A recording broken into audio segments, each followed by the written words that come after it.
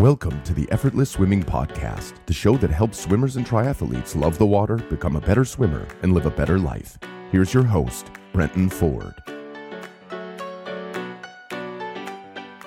Hi, and welcome to the Effortless Swimming Podcast. My guest today is someone who I've had the pleasure of being a guest on their podcast a couple of times. But the first time you've been on our podcast, I'd like to welcome Gerard Donnelly from Trivelo Coaching. How are you?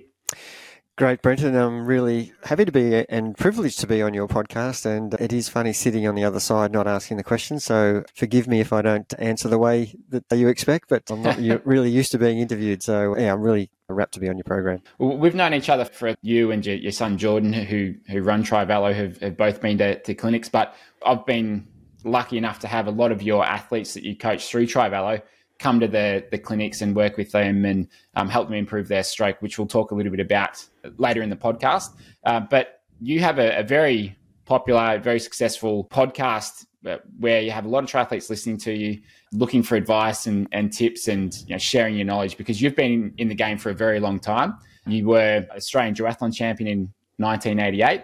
The Australian Ironman runner-up in 1989, as well as being on the Commonwealth Games team as well. So you've had a lot of success as a pro in your career and now transitioning to coaching and working with a lot of different people, a lot of different abilities and things like that. So you've sort of very well versed in all different levels of triathlon.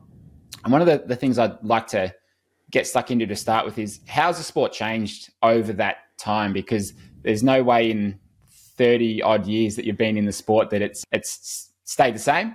What are some of the evolutions that you've seen over the last 30 to 40 years? That's a great question to start with. The sport has changed incredibly. And I think technology is the main reason. Knowledge, people's ability to understand a bit more about training and racing through technological advances of heart rate meters, power meters, bike computers, indoor trainers, medical testing with VO2 testing and seeing where your numbers are actually at for your ability and being able to train to those numbers. Bike technology, you would laugh at the bikes we rode back in the 80s compared to what we're riding now. They're just incredibly different. Shoe technology, skill and stroke analysis of swimming has really gone way ahead of, and you're a great example of that. So I think in every facet of triathlon, it is just not recognizable. And I look at some of the great athletes of the 80s and 90s when I competed, and they would do very well these days if they had the same technological advances, because they were still performing some outstanding times in the run. For example, the running time really hasn't come down a great deal, although it has in the last 2 or 3 years, which is amazing. But before that, the guys in the 80s were running similar times to what they were running in the 2010, 2015 period. But the bike is where the biggest change and the faster speeds have evolved from, because the time trial bike is just such a game changer. And it also allows you to get off the bike and run better, because you're not as fatigued from riding a road bike with clip-on bars as we did in the 80s. So it's come a long way. It's unrecognisable in my opinion, and the times are reflecting that. A time that I competed in when I won the Australian Ironman would rarely win my age group, let alone win the race outright. So, and I put that down to, so many advances in so many different areas, and the bike is probably the biggest thing. I think the bike I rode was a road bike that steel frame, probably weighed twice as much as what the bike I ride now. And I think I could ride the same speed now as a 64-year-old as I could as a pro when I was 30, because of the bike. And that's a big statement, I know, but to be able to, I think I rode 4 hours 40 or something, 4 hours 50 at my best in Kona on a road bike. I could ride probably that time now on a time trial bike. It's not because I'm a better athlete, it's because I've got a better piece of equipment underneath me. It reminds me so much of competitive pool swimming with the blocks that you've got now. There, you've got the kick step. They used to just dive off the end of the pool a while ago. They've obviously got the grip there, and then they've got the suits as well. Sometimes the walls are grippier with the touch pads. Like, there's technological advancements with a lot of those things where we have seen times come down. But in swimming, they're now beating the super suit times in nearly every event, which is amazing. The super suits from 2009. So I think similar sort of thing where it's like better training methods because we've got the data and we're able to use it. We understand a lot more, but also the technique side of things. I'd be curious to hear about the change in the way that you've had to coach over that time. Has there been things come up, let's say like VO2 max testing or using the Garmin watch to record your sessions? Have any of these things come up and you went, like, I'm just going to sit back and see how this plays out before I start incorporating this into my coaching? Or do you feel like you've been at the forefront of these new technologies? Where do you sort of sit in that timeline? Another really good question. And look, if I put my coaching hat on, I would want to be known as the person who's really at the front of the queue for lining up to whatever is going to help our athletes. That's what I'm invested in, and I don't mind if I don't know anything about it. Such as, obviously, my background is exercise physiology. So I was in a lab back in 1977 when I left school to go to uni. So I've always had that interest in like the human guinea pig and what things could we do to make that person as a runner improve, or as a swimmer, or as a bike rider, or a gymnast, or whatever sport they chose. And I just think that interest in my wanting people to improve has been the thing that's driven me as a coach. Is I will embrace any new technology as long as I see it's got value and works for the athlete to get them to be faster in some capacity, to be a PB as an age grouper, or pointy end of the races to get on the top podium. But that's a key aspect of what I really embrace. Is if someone knows something that I could be doing in my program, I want to know about it. Yeah, love to hear that. And just seeing what you have put out in your podcast with yourself and Jordan, you are at the forefront there. You're looking at recent races or recent technology, training methods, really diving deep into it, which I think is really interesting. And I'd also love to know, with some of this stuff, how do you rank them? What should people be doing, and what more secondary things that they could be using? If they're a triathlete, let's say they've been training for 1-2 years, they're not brand new, but they've been in the sport for a little while. What do you see as some of those key things that can actually make a difference with someone's results over time, whether it's testing, technology, better bike, those sorts of things? Yeah, I definitely think there are lots of... Whenever someone asks me a question, I say there is never one answer to give as the reply. So there could be 15 things that could be ranked in order of what would be the most important. And I can't shy away from the fact that if you've got a really decent program, definitely ranking the priority of the importance of what people should be concentrating on is I'm a big believer in. And I just think getting your training program right first, I think, is what people should be really concentrating on. People often ask me, can I do extra this? Can I do extra that? And I'm forever saying, look, just do the program to start with. And then as you get accustomed and adapted to the program and your body's coping with the training load, then we can add some other important aspects to the actual program. And at the end of the day, that I think is going to get you more bang for your buck if that's what you're after. And at the end, I suppose the technological side of things is really important. But if we just get the training right, then we can add the technical things to that program. And what do I mean by that? Probably the testing side of things in your program is key. We really are firm believers in, if you don't know where you are in a given month or week or block of training, then it's hard to train accurately in the right zones. And that is a little bit less significant in swimming because the margins are so small. We're talking seconds per 100, whereas on a bike, you could have 10 or 15 or 20 watts difference, which means you will be training too low if you don't adjust your power up as you're improving, or you're training too hard and failing all the sessions if you've had a period of 3 or 4 weeks of sickness and you haven't trained well on the bike, and you resume trying to push the power that you were pushing literally 4 weeks ago, but you can't do now because you haven't been training, and you will fail all of those sessions because you haven't adjusted your power number in your settings, and that has a catastrophic effect on people's mental health almost, because you start to feel like a failure, and it's actually got nothing to do with that. You're actually training to the wrong numbers according to the current level of fitness that you've got right now. And I think once people understand that, there'll be periods where you need to keep adjusting your your zones because you are having periods of improvement and you need to train to those better speeds, better power, better pace.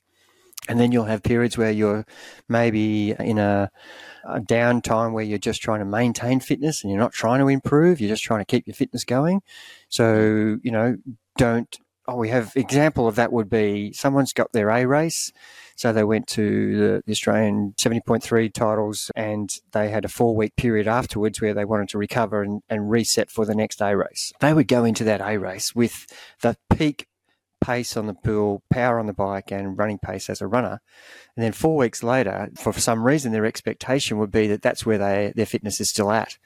And in my opinion, and in my experience, that's just not true. You need to actually retest yourself after a 2 or 3 week period to find out, is your power number down 15 watts or is it down 2 watts? And if it's down 2 watts, great. We can resume training. If your running pace is down from 4-minute K pace to 4:20, then we have to adjust the running pace. If your swimming pace has lost 2 seconds, we need to adjust it back a bit. So you're always going to be training at the level you're at. And I think once people understand that aspect of their training, and that's something we didn't do and had no capabilities of doing in the 80s and 90s because the technology wasn't there. So we're at such a great advantage now, not only understanding how to train better, but to actually test ourselves over periods, whereas we used to use racing as our testing to say, I ran the half marathon in 1:11 or 1:30 or 2 hours, and next race I did it in 2 minutes slower or 2 minutes faster. Then I get perspective. Same in the water, even though in a swimming race in a triathlon, the distances could be 200 or 300 meters out or a kilometer out. Sometimes if you're swimming downstream in a river or something like that, you can't really compare times that well. So really trying to do a science lab type of testing where you're doing a pool swim over 1,000 meters in a pool is really great to remeasure time and time again. The swimming pool doesn't change its length. There's no wind. You're comparing apples with apples. As a runner, 10K, 5K, they're really great ways to measure your improvement or loss of performance. And same on the bike. We do an FTP test over 20 minutes. We should be doing 60, but it's hard work convincing people to do a 60-minute or 1 hour P test. So we do 20 minutes and take 95% of that. And that gives us our training zones so that we are really training accurately at the current level where we're at, whether it's as I said, in a phase where you're recovering from a race or whether you're in a building race period or you're in the middle of winter where you're trying to, in a base period, or whether you're at the pointy end of the race ready phase. We have so much technology that will allow us to test ourselves so that we are, A, training in the right zones, and B, improving so that we get to the race at our peak performance. And they're the things that I think are the most important things that if people get right, they will continually put layer and layer upon layer of fitness to get themselves to continually improve. And whether that's a really sharp curve or whether it's a long, slow, drawn-out one is dependent on how consistent you are. And it's also dependent on the amount of time you have to put into the sport. And we have so many variations of that. We have people who can put 6 hours a week in, and we have people who can put 20 hours a week in. So the rate of improvement is very reflective of the hours you can spend in preparation. And that doesn't mean just throwing thousands of hours at something. It has to be doing the hours the right way. And I suppose that's really the number one thing that I'll be pushing to any athlete, whether they're new, elite, or someone who's been doing it for 2 or 3 seasons. There's a lot of great points there.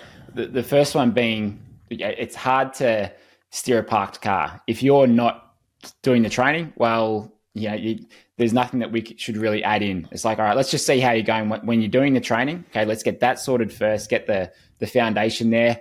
Then we can look to add or remove things. So you've got to be going, first of all. The other point that you made there is you've got to know where you're at and you've got to know where you want to get to.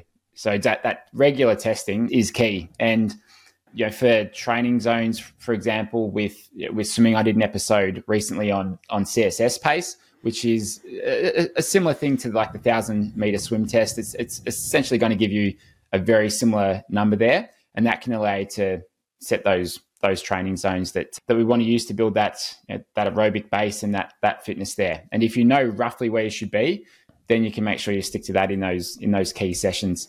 And I know with swimming in particular, we have some average sessions, we have some great sessions, so that does fluctuate, and it might change if it's a really hot pool as well. I was training in an indoor 25 the other day when I'd normally be in an outdoor 50, which is same temperature, clean air, and I go to this indoor 25 and my pace was it's probably 4 seconds slower per 100 in a short course pool compared to a long course, because it was just so hot and I just couldn't push above about 75%. So you've sometimes got the variables there with pool temp and air quality and that sort of thing. You've got how you're feeling that day, but we just need to get those numbers though to be able to use them. One question I've got is, how have you seen things change from having that perceived effort? When we didn't have watches, we couldn't track that stuff. There was a lot more perceived effort, how you're feeling and being in tune with that. Do you think that that's gone away with now people are just so involved with the technology, or do you try and encourage them to find the happy balance between the two? What are your thoughts around that, and how do you like to coach your athletes when it comes to perceived effort and keeping in mind you've got the Garmin as well? I love that question, because it's one of the things that we're really adamant in trying to get across in our podcast is we are very driven by data. There is, we are known as people who are just, entrenched in understanding the data. But the thing that people forget is we are also trying to get the athlete to understand what the data feels like, so that if for some reason your swimming watch isn't working and you're using form goggles or whatever, you've got some data coming into your eye. On your bike, you've got your power meter and your heart rate and your cadence and your average speed. As a runner, you've got your running pace, your heart rate. So all of these pieces of data coming back at you as you're competing are helping you make really good decisions about what you should be doing at any given time during that actual race, and in training, of course. But what about how you feel? And that is it's almost 50% of the answer. So you need to be really thinking about, what does 1:30 pace feel like without me looking at my watch? What does 4-minute K pace as a runner feel like without looking at my watch? What does 200 watts feel like without looking at the power meter? And, I've done this to myself plenty of times. An example would be if I did 5 by 5 minute efforts at 200 watts, I would cover my Garmin over with a towel and try and ride one of the 5 minutes, not looking at it, and just trying to get as close to 200 watts as I can. And then the next effort, opening it up and having a look. And really that's a way to get your body to think about what that feeling is, because you have to force it, train it to understand what is the feeling of this. And of course, there'll be days where the temperature in the room or outside changes. And the example I would give, I've done so many Zone 2 bike sessions, and you've just given one with the pool, temperature indoor, temperature outdoor. And on a bike, the same thing happens. Riding your bike in Melbourne in Zone 2, my heart rate for 200 watts might be 125 beats. Doing the same session in the Sunshine Coast or Cairns, my heart rate could be, for 125 beats, it could be 200 watts down in Melbourne. It would be probably 160 watts in Cairns. So I would lose 40 watts for the same heart rate, just because the body is responding differently to the conditions of the day. So they're really important things that will affect the actual race. If you're in a race in a hot climate, you haven't been, a classic example is going from Melbourne winter to Kona World Championships. So we trained all basically May, June, July, August, September, and then we arrived at Kona in October, and having not spent one day and a temperature pretty much above 15 degrees, and we get to Kona and it's 30 plus degrees with humidity at 90%, and there's the lava fields are reflecting the sun back in your face. So you're now experiencing a heart rate response that's different to what you've been training in. And so 200 watts in Melbourne, 200 watts in Kona will give a completely different outcome physiologically to your body. And therefore, if you don't recognize that and adapt to it, if you try to ride to the same power, you will probably end up having a horrible day. So you've got to adjust or acclimatize before you get there. So they're examples of understanding how important racing and training to feel is a part of your training learned process. And you should be trying everything you can to make sure that you are continually checking, or how does this feel? And some days you're going to feel like, if you're in a 3-week block and you're in the 3rd week and you've got a massive amount of fatigue building up, you're going to feel like 200 watts feels like 400 on week 3. So you should adjust down, and don't just follow blindly that you should be doing 200 watts. Adjust it down to 180 if you have to, so that you get the same feeling of the outcome of the session. And people are really scared to do that because the session says do this. And one of the things we do is we give people a range all the time in swim, bike and run, a range of time in the pool. If you're trying to swim some threshold stuff and your threshold pace is 135, we would give you between 133 and 138 pace, or 140 pace, just so that you've got a top and a bottom, and you can go by how you feel on that day. And if you've woken up tired and didn't sleep all night and the kids were keeping you awake, or you didn't eat well, or whatever the reason, you can adjust according to how you feel. And so that's where that feel comes in training. And on race day, if you arrive on race day, you want to be at the peak of your performance. That's, you've tapered for this main race and you don't feel it for some reason, you've got something wrong. You can't blindly follow the plan that you're supposed to do, because you will end up going worse on the day. But if you're in tune with, 200 watts, I keep using the one example of 200 watts. 200 watts is what I'm supposed to be racing at. I can't do that today. So don't spend the next 90K trying to get to that number. Spend 5 minutes saying, well, that's too high for me today. I need to reassess, and I need to actually drop my power by 5 or 10 watts and see how I go with that. And keep reassessing how I feel throughout that experience. And you will still get some good training and racing results because you're in tune with how your body's coping with the task that you're setting it. And do you have any athletes racing that don't use any data when they're racing? They prefer to just go by feel. What's that look like for most of your athletes? Yeah, look, a lot of the athletes who come to us have actually been racing like that. And it's my job to bring them around to use the technology to their advantage. And if I can't convince them to do that, then I'm not actually coaching them very well. I would try to point out that that's great what you're doing. It's actually fantastic. You can actually be that close to what your current level of racing should be at. But let's just check it. And there's no harm in checking to see, what power or what pace or what pace per 100 you're able to swim at. Let's just check to see, because I would hazard a guess, and I've actually done this many times, where I've said to people, and Jordan's done this in many of his sessions, where we've experimented on just making him try to do 2-minute hill repeats where he's not allowed to look at his watch, and he's tried to run at a pace like 3:10 pace up the hill, and then do that for the whole session. And he's felt like he's done every session, every effort the same. And when he's gone and downloaded the session, it's gone 3:10 pace, 3:11, 3:15, 3:17, 3:20, because he felt like he was pushing as hard as he could. But had he been able to check after the end of that one effort, he would know that, well, my pace is dropping. I need to actually reassess and try and put more into it, even though it feels like I'm giving the same effort as the first effort. But of course, you're fresh on your first effort, and you're not as fresh as you are on the 6th effort as you are on the first effort. So that's where the perceived exertion formula has some flaws, because you feel like you're putting the same effort in. And the power meter on the bike is great for showing that. You're busting your guts for 5 minutes times 5 efforts. And you could look back at your data if you just use perceived effort, and the power numbers would be just dropping the whole way. But every time you keep glancing down, you see that it's dropping, and you put more effort in. And you feel like, boy, this is getting harder, but that's what the power meter is telling me, that I'm dropping.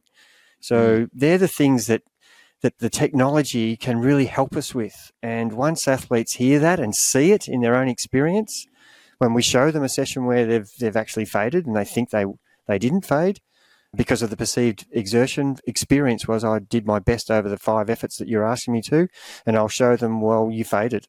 And then that's kind of a aha moment of, well, I thought I knew what I was doing, but the technology is actually proving that I'm a little bit off. So we do have that experience. Yes, definitely.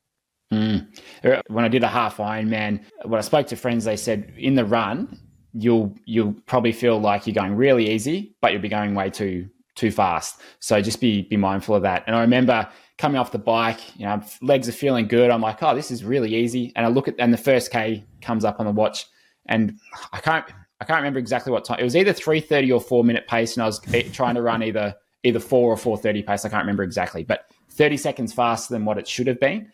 And I was just like, oh my God, I'm glad I looked at my watch here, because I just pushed way too hard, and I couldn't have kept that up if I'd just gone by feel. So it's great to be able to marry the two together. It's just such an advantage. It makes a lot of sense. And the other thing I really like with using data too, especially in swimming, is using the form goggles to be able to make a change to your stroke and see if that's made a difference to your times. An example of that was I did a set on Friday last week. It was 2050s on the minute, and it was best average. It was kind of as fast as I could hold across all 20, because I didn't have long, and I thought I just want to get a good session in, but I've only got 25 minutes. So it was warm up and then 2050s on the minute. And for the first 12 of those, I was holding about 33 roughly. And then I made one change to my stroke for the next 8, where I was working on going a little bit deeper with my catch, because I have a tendency to not go deep enough through the first part of my catch. And it just means that I'm just sort of pulling a bit short, not getting as much power as I could, and not holding the water as well as I could. So by going that little bit deeper with my catch, it came down a second and a half. It was like 31 mids for the rest of them. And that was a massive change over the course of just a 50 for me. And so I was like, okay, this is really good. I'll keep working on it. And to have that immediate feedback when the number pops up in your eyes, it's like, wow, okay, this is so tangible, and it's a direct cause of the change that I've made. So that's one of the real benefits I think you've got with the form goggles. When you're working by yourself, you haven't got a coach on deck giving you times and giving you splits. So you can use that to your advantage as well. And I mean, you can use it too if you're just looking at it on your watch. It's not quite as accurate sometimes, because you're having to stop the watch and all that sort of stuff. But you can use that for feedback. Have you experienced that sort of thing with either yourself or with your athletes, where you can make a change and see the result there? Oh, absolutely, mate. And the swimming example is a great one. And I'm forever trying to do that. Having grown up as a squad swimmer, as a 5-year-old, 6-year-old, in the local country club down in Warragul, just up the road from where you grew up. And certainly I had some sort of technique that I had in those days, and I don't even know how it evolved. But now as a swimmer, 60 years later, I have felt like I don't have a stroke that's resembling what I used to do. And so I'm forever looking at my form goggles, even in the middle of a swim where in an actual, so I'm doing 4 100s, I'm absolutely trying to adjust my stroke to see whether I can do something better in that 100. So I'm absolutely looking at that the whole time. And on the bike, I'm forever telling people they're just so determined to push the power. And when that happens, they forget about pedaling in 360-degree circles. They just push down harder. So we've got 3 muscle groups. We've got the glutes, the hamstrings, and the quads. They're the major muscle groups that drive the pedals.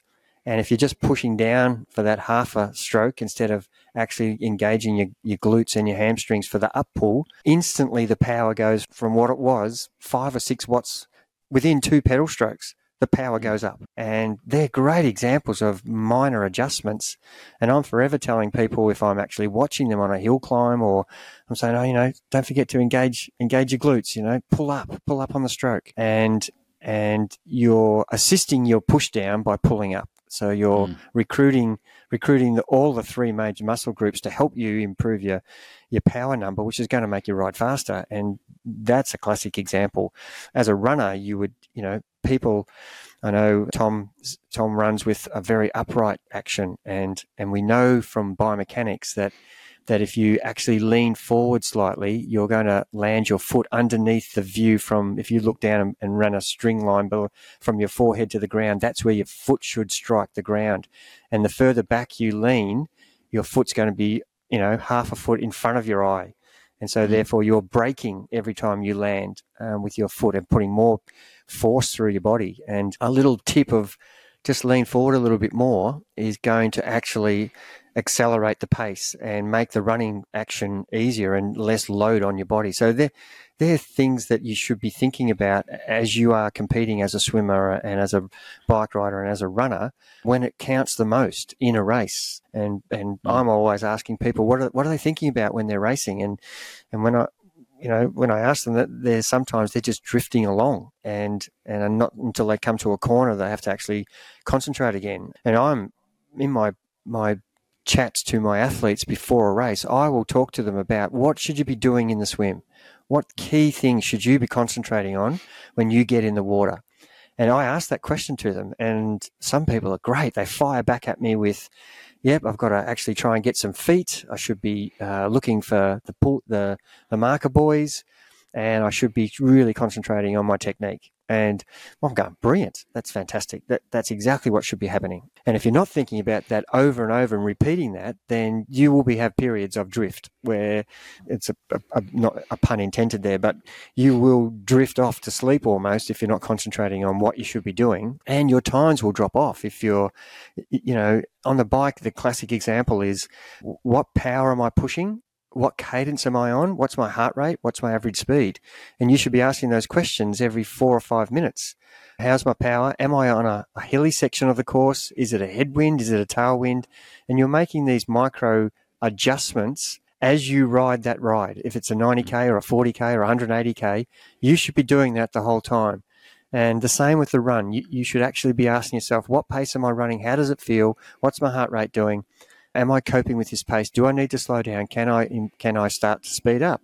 And by the end of that event, after you've concentrated on the swim, the bike and the run, for those things that I just mentioned, you should be extremely tired mentally, as you are going to be tired very physically, of course, but your mental fatigue should be right up there because you've concentrated on not letting things just drift along. And those micro adjustments, you can make so much advantage into your overall result. I just think that's an area where people aren't really utilizing enough. And if I was going to give some advice on how to improve your racing strategies, and if people looked at the example of the Tour de France recently, and if you haven't seen the time trial where Vingegaard beat Pogačar by the biggest margin for two guys who are both very close in ability, and he was doing a lot of the little things well, such as cornering well, and people say, well, so what? You're cornering better than someone else. How much advantage is that going to give you? But if you get around 10 or 20 corners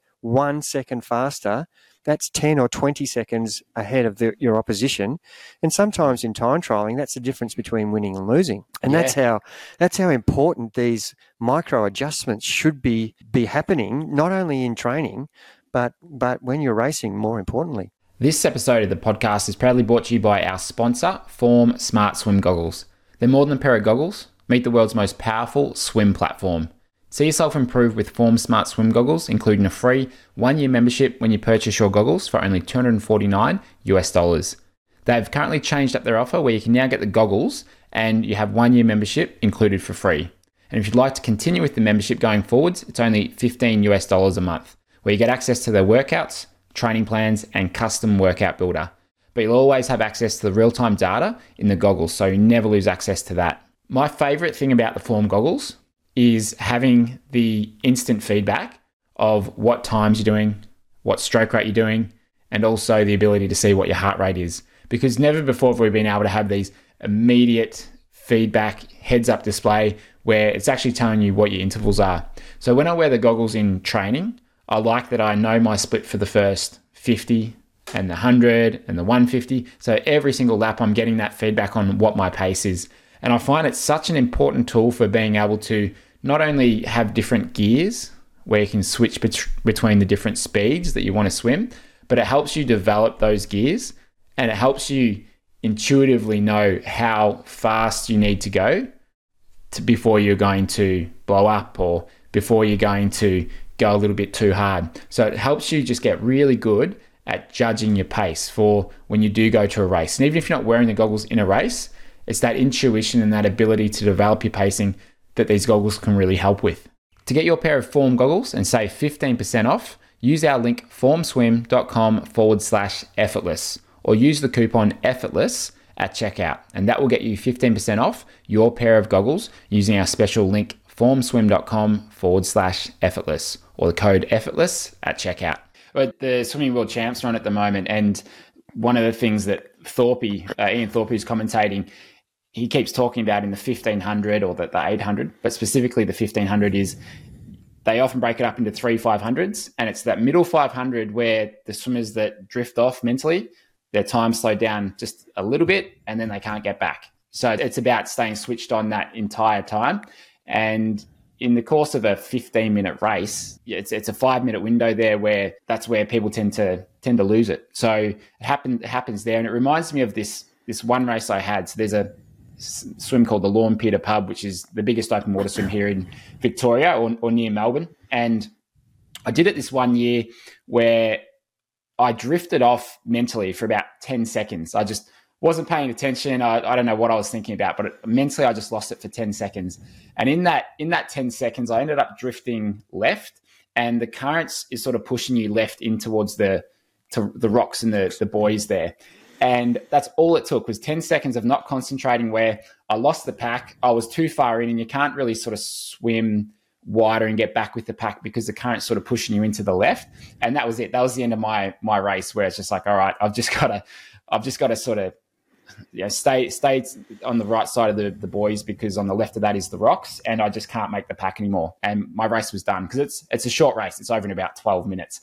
But it can happen so quickly in that situation. And then with an Ironman, you've got all these little opportunities to be able to just switch back on and be aware of it. And it's a lot of concentration. It might be 10 hours, 15 hours of concentrating, but all those little micro decisions to be aware of what's happening could make you several minutes and perhaps an hour faster. It can really make a difference over the course of a race that's that long. I couldn't agree more. And there are examples of people who really are in tune with what's happening around them. And I've seen examples of passing people who are in a zone of almost a zombie-like zone, where they're if they're swimming, they're just got their head down, they're just rolling their arms over. If they're riding, they're not even, you could say something to them and they would almost like you've woken them up out of a sleep. And that's a state you don't want to get into. And it happens a lot more on the run in the Ironman, as an example, because people are just, they are past concentrating and wanting, all they're thinking about is the next step, and it's a long walk when you're like that. And had you concentrated a bit more and not maybe pushed yourself so hard too earlier in the race, you may not be in this position. So not only is it going to help you improve your time, it's actually going to help you from stopping from executing your plan poorly and going too hard too soon. I want to shift to swimming technique, and as we mentioned at the start of the podcast, I've had a lot of your athletes come to our clinics, which has been fantastic, and enjoyed working with them and working with a few athletes on a fairly regular basis who have seen great improvements with their swimming. I'd love to get your perspective on that, and what you see would be the key things that someone could do to take 5, 10, 20 seconds off their swimming pace for a triathlon. What are some of those key habits that they've gotten into? What are some of the things that you've noticed with those athletes who have improved? Because I sort of get to see it on the technical side, where I'll video them and I'll analyze them and that sort of thing. But from your perspective, where like you're setting the programs, I think at the start of your sessions, you might say like do 400 meters of like effortless swimming drills or Brenton drills. I'd love to get your perspective on that, because what do you see as being the consistencies among those that are getting those improvements? I definitely think for swimming, the two areas that the triathletes need the most help in, and that's just not triathletes, I suppose in general swimmers, if you can get your fitness to a point, that's your number one goal. Bring your fitness up so that you can actually hold the technique that the effortless swimming course is asking you to hold. And if you don't have fitness, everybody knows when they jump in the pool, their first 25 or 50 meters, without even trying, is their fastest, because you're holding really good form because you've got no fatigue.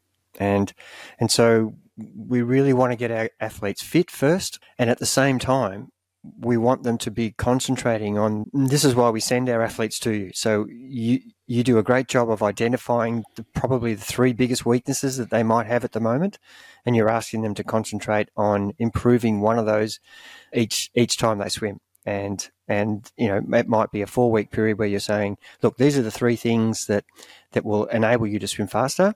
Can you work on those 3 things over this next 4-week period? And so we're really drumming that into our athletes, and that's why we actually put it in our program, Brenton Ford Effortless Swimming Drills. Do your research, check the actual drill that you've made a video of the night before you swim, understand exactly how that drill is done, and execute that drill in that section of your swimming program so that you can actually concentrate on that. And then when you're doing your swim session after that, you can think about one of those things and try to concentrate on that. But the rest of the session is really thinking about you really working hard on your fitness. So the 2 things go together, in my opinion, and I'd love to hear your expert advice on this as well. But I definitely think, from my example, where I've got no swimming fitness whatsoever, because I'm only swimming once a week, and at times there might be 4 or 5 weeks where I'm not swimming at all. So I'm probably swimming, in 6 months, I'm not even getting 30 or 40 swims in, which is a really small amount of swimming. And here I am entering half Ironman aquabike races where it's a 2K swim nearly, and I can clearly see my fitness fade as I'm swimming in these races. And luckily, I've got good technique from your effortless swimming analysis and from my history of being a swimmer for 50 years, even though I've had a 40-year break from swimming. So I can feel myself getting tired in these races. And when I analyse it post-event, I'm starting at 132 pace and I'm finishing at 145 pace. And that's totally down to fitness. And I know the answer to that is train more. Don't do one swim every 4th week, but time doesn't allow me to do that for whatever the reason is. But the fitness component is the key to holding the form. And if you aren't fit enough, you can't hold the technique you want to. And so we're drumming into the people, because triathlon is such an enduring sport with 3 sports, and swimming, not downgrading the swim part of the actual race, but it is the least time involved in the event, and it is got for the work you put into it, you get the least reward back. And what do I mean by that? If I had a swimmer who swam once or twice a week and they were able to swim 30 minutes for 1,900 meters, which is a pretty adequate result for the everyday swimmer, if they swam 3 or 4 times, they would improve incredibly, and that might look like 2 minutes over a year of training, double the training sessions. That would be a possibility. And if we looked at a cyclist who spent another session instead of swimming, he could possibly improve 10 minutes by adding one more bike session. And then as a runner, if he added another run session, he could possibly improve 5 minutes. So I look at the breakdown of times for the effort put in, and then we push the bike as to be the one where they should be doing more time, because you'll get more value back for your efforts. So we're not downgrading the swim. We're just saying that you need to get fit first, then concentrate on your stroke. And how do you get fitter? Well, you swim more, but it's got to be a point where you can't swim too much, because it's going to affect the other part of your race, which is the run and the bike. So there's a fine line between what we're advising to our athletes, and I'm wanting them to do a minimum of 2, and that's really under your guidance from the podcast we've done with you, to say, well, 2's the minimum. If you can do 3, that would be brilliant. If you can do 4, great. And then we would come in and say, well, is 4 going to affect dramatically your ability to improve 10 minutes on the bike? And if it does, then we have to drop that 4th swim to make it 3 swims. And in those 3 swims, if they can only do 2, well, we really want to concentrate on getting your fitness up in all those swims that we're doing, and having a small period for your stroke, because that's what's going to make you swim faster. Improve your technique, you'll swim faster. Improve your fitness, you'll swim faster to a point when you get to a maximum fitness level. And then unless your technique changes, you're going to swim the same. And we've got examples of that.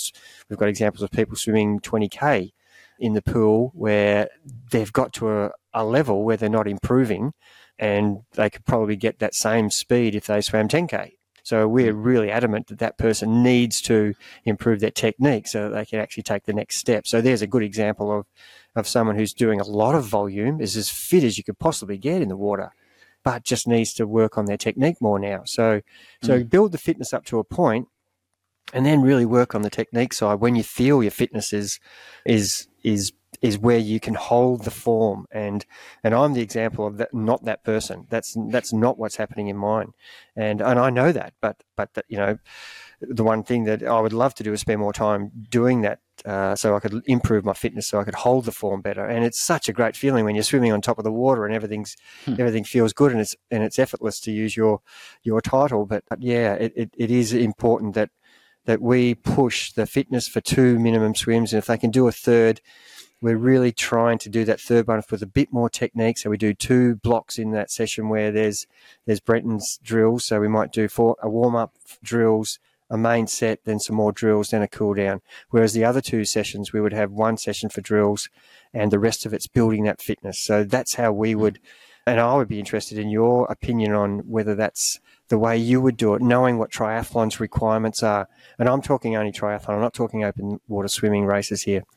So, yeah, what's your thoughts on that? Yeah, I very much agree. And I think it comes back to, you can't steer a parked car. Like, you have to have some sort of fitness to be able to change a stroke, really, because they're else only going to be lasting 25 or 50 meters at a time. So you want to get that fitness first of all. And sometimes I find people are afraid to train the wrong habits, but it's like you're so early in your swimming journey that just get that fitness up, get that blood flow to your upper body, to your arms, build those swimming muscles, because they're very different than any other muscles that you're probably using. So you've just got to get moving first of all, and then we'll start to tweak and adjust your stroke as you go. And I also find people are sometimes afraid to go too fast in swimming. So when they're heavily focused on their technique, they're just thinking, I just want to have long and beautiful strokes, and I'm just going to swim at 40% effort, just very slow and very perfect. And then over time, I'll build up from there. But yeah, I think you're missing a big part of it. You don't need to go at 90% for your whole session, and nor should you, but just, it's okay to swim that little bit quicker, maybe do some sprints as well, maybe some 25s and 50s, fire things up a little bit, and you'll feel what's slowing you down when you're going at a fast 25 pace. You'll feel what's happening. Those faults in your stroke will be exacerbated at the speed. And so, yeah, we don't want to just do everything slow and perfect. We need to change the pace, need to not be afraid to go at slightly faster efforts. And you generally I find you sort of develop your technique a little bit faster. Your fitness is going to increase a lot quicker as well when you do that. So yeah, we don't want to hold back too much. A story comes to mind of a guy we just had on the podcast recently. His name's Josh, and he was quite new to swimming. So he originally had a lot of time in his hands, and he had a pool close to him. So he was doing, in the early days, once he sort of got his fitness up there, he was doing 4 or 5 sessions a week, but they were only 20 or 30 minutes. It's because he had a pool at his apartment complex. So it was really easy. And he just worked on his stroke, built up his fitness that way. And then as he got better and more proficient in the water, he got a better feel for the water, he's now dialed back his swimming to be able to focus on his bike and his run. And so now I think he might be doing 2 sessions a week, maybe 3, but he's able to swim at a really good pace now that he's got his swimming to a certain point. But yeah, if he just kept swimming 5 times a week and not focusing on the bike and the run, he's missing out on the biggest portion of where that extra speed could come from in his races. So you've got to be smart about how often you're swimming. And I know we spoke about this on your podcast recently, where when I was training for Ironman, I was swimming 4 to 5 times a week because I enjoyed it and I loved it. And I was doing maybe 3 bikes a week, and it just was not enough. I could have found, I'd say, an extra half an hour in my bike had I just done 2 swims and 5 bike sessions, or just really ramped up the biking. And I sort of knew it at the time, but I enjoyed swimming, so that's what it was. That's a great story, and it reminds me of the question that I actually would love your answer on. And when you can only do 2 swims and you're training for either 70.3 or Ironman as a 1900 metre or a 3.8K, 100 metre, sorry, not K, 3.8K event, would you be doing those, if you were only doing 2 swims, would your goal to be staying in the water longer, even though you may not be swimming? Say you're doing your main set, and I asked this question because we use this philosophy in our bike and running. The main set, we don't adjust at all on the bike. So if someone wants to do extra work on the bike and they've got, say the session's an hour 10 and they've got an hour 50, I would say to them, yeah, go for it. You can do whatever you like in the warm-up and the cool-down, but don't extend the main set, because the main set is the hard section of the session. And that will give you your zone 2 aerobic fitness component, and that will give you a head start on everybody else. Would you be doing the same thing in the water in those 2 sessions a week? If I've set down a 30 to 40 minute swim and you've got time to do 50 to 60 minutes or an hour 10, would be that something that's going to help them, even though they're only swimming twice a week? Do you think that would be a better than swimming 4 times 30 minutes a week as compared to 2 times an hour? What's your thoughts on that? Yeah, I think it depends on the person. So the frequency certainly helps, but you've got the time that it takes to get to the pool, to get changed. Like it adds a lot of extra time. So if you're doing 2 1-hour sessions a week, and time-wise that's going to be a better thing for you to do, I'd probably go with that. And it depends on the session. So I like to have, certainly want like a pretty reasonable workout that's like a threshold session, a key main set there that, I don't know, let's say it's 2 kilometers or 2.5K, whatever it might be for that main set. And you've probably only got a certain amount of quality in you for that session as well. I think personally with some of the threshold sessions that we do, it's like, if this was longer, I wouldn't be hitting my times, I wouldn't be hitting my paces. Like I've kind of just got that limit of what I can do. Where I think you can do the longer sessions is if it's more like that pure aerobic, that sort of zone 2 stuff, where you can stretch it out a little bit. You're not going as hard and you're just building up that swim fitness and strength. I think that you can push a bit longer.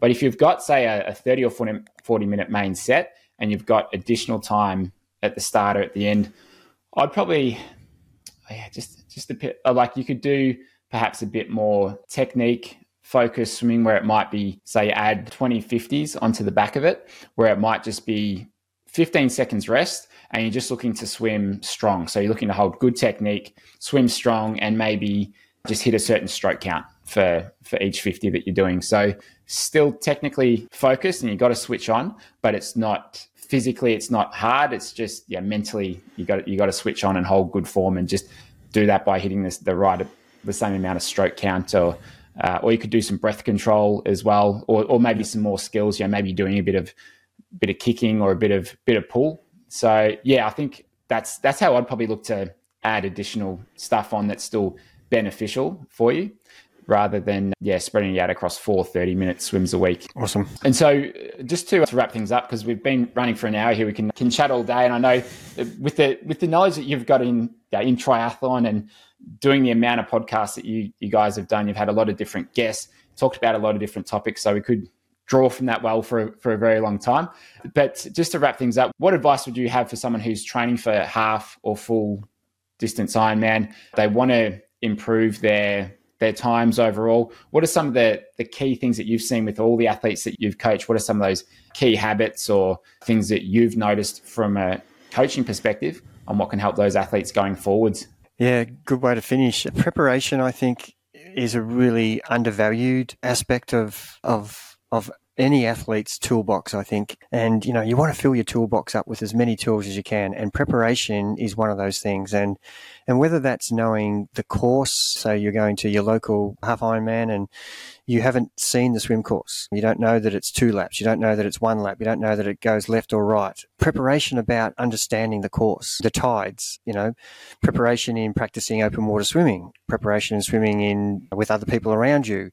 Yeah. All those things, understanding what pace you're planning to do, that's part of preparation, your race strategy, preparation for the morning of, the night before, your equipment, getting everything box ticked so that you don't land at the race without your goggles. So many things that you could be doing that's not part of training, but it is an essential part of training, that you prepare properly for a training session and a race the same way. And the people who are flippant with their training, they are going to be found out on race day, because you just can't switch on and off.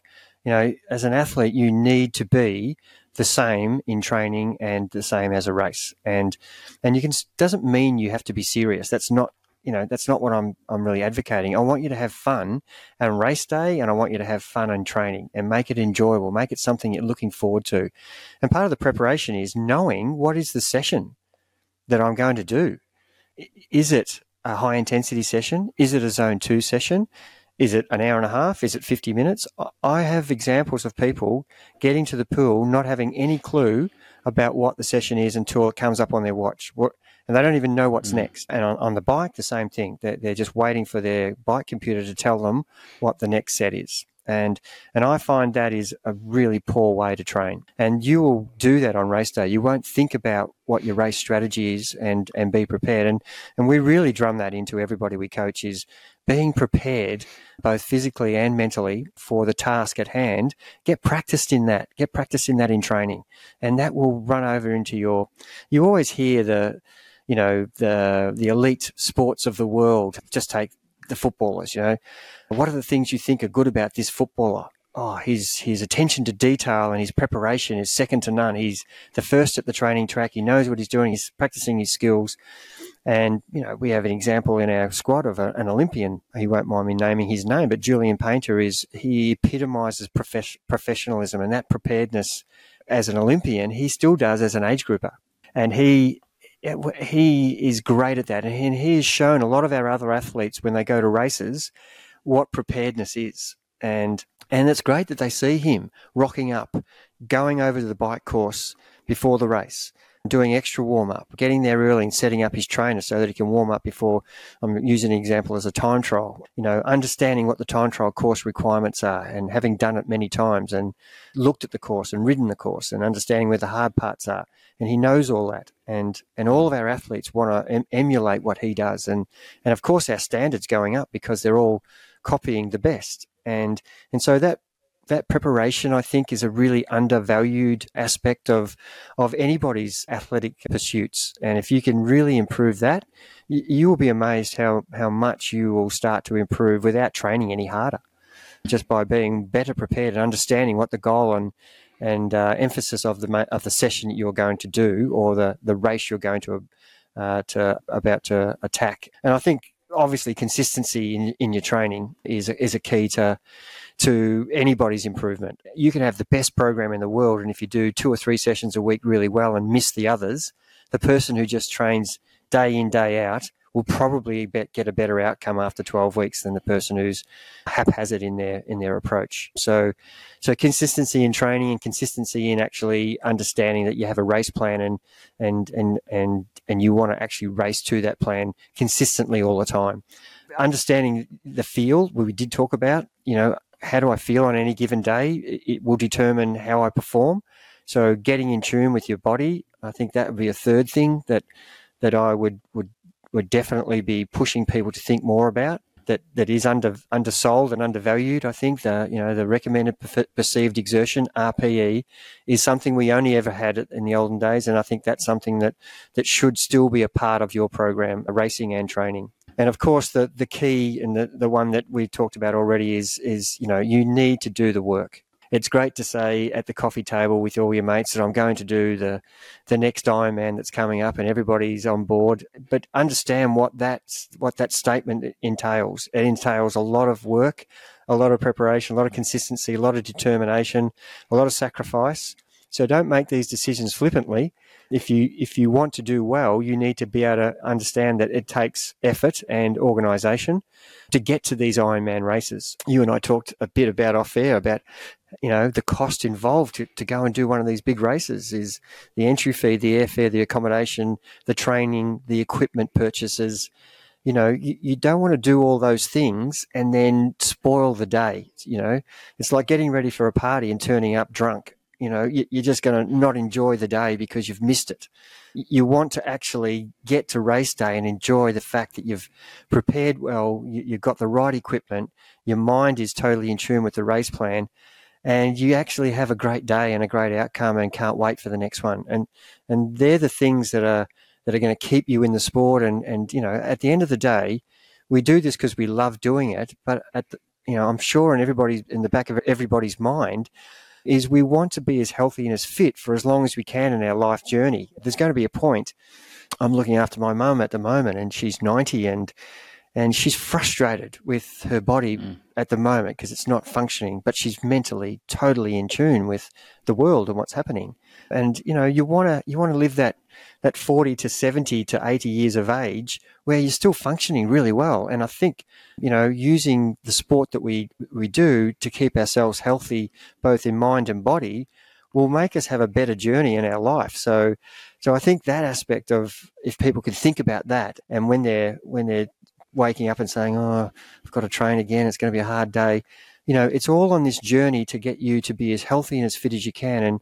And we know that people are more alert because they're fitter. We know that they function better and have clearer thinking minds when they've actually got their body and mind to a really good level of fitness. Sure, you're tired and you've got fatigue, but you've got such clarity because your body is actually thriving on the level of fitness that you've got it at. So I think they're probably the four things that I would be, in summary, really advocating. We are all about trying to get each person to be the best version of themselves. And whether that's a beginner getting to the end. I was just talking to one of our guys who's put himself down for Noosa Try 10 minutes before the podcast. And this is a big thing for him. He's done sprint races, but to do an Olympic race is really stretching him.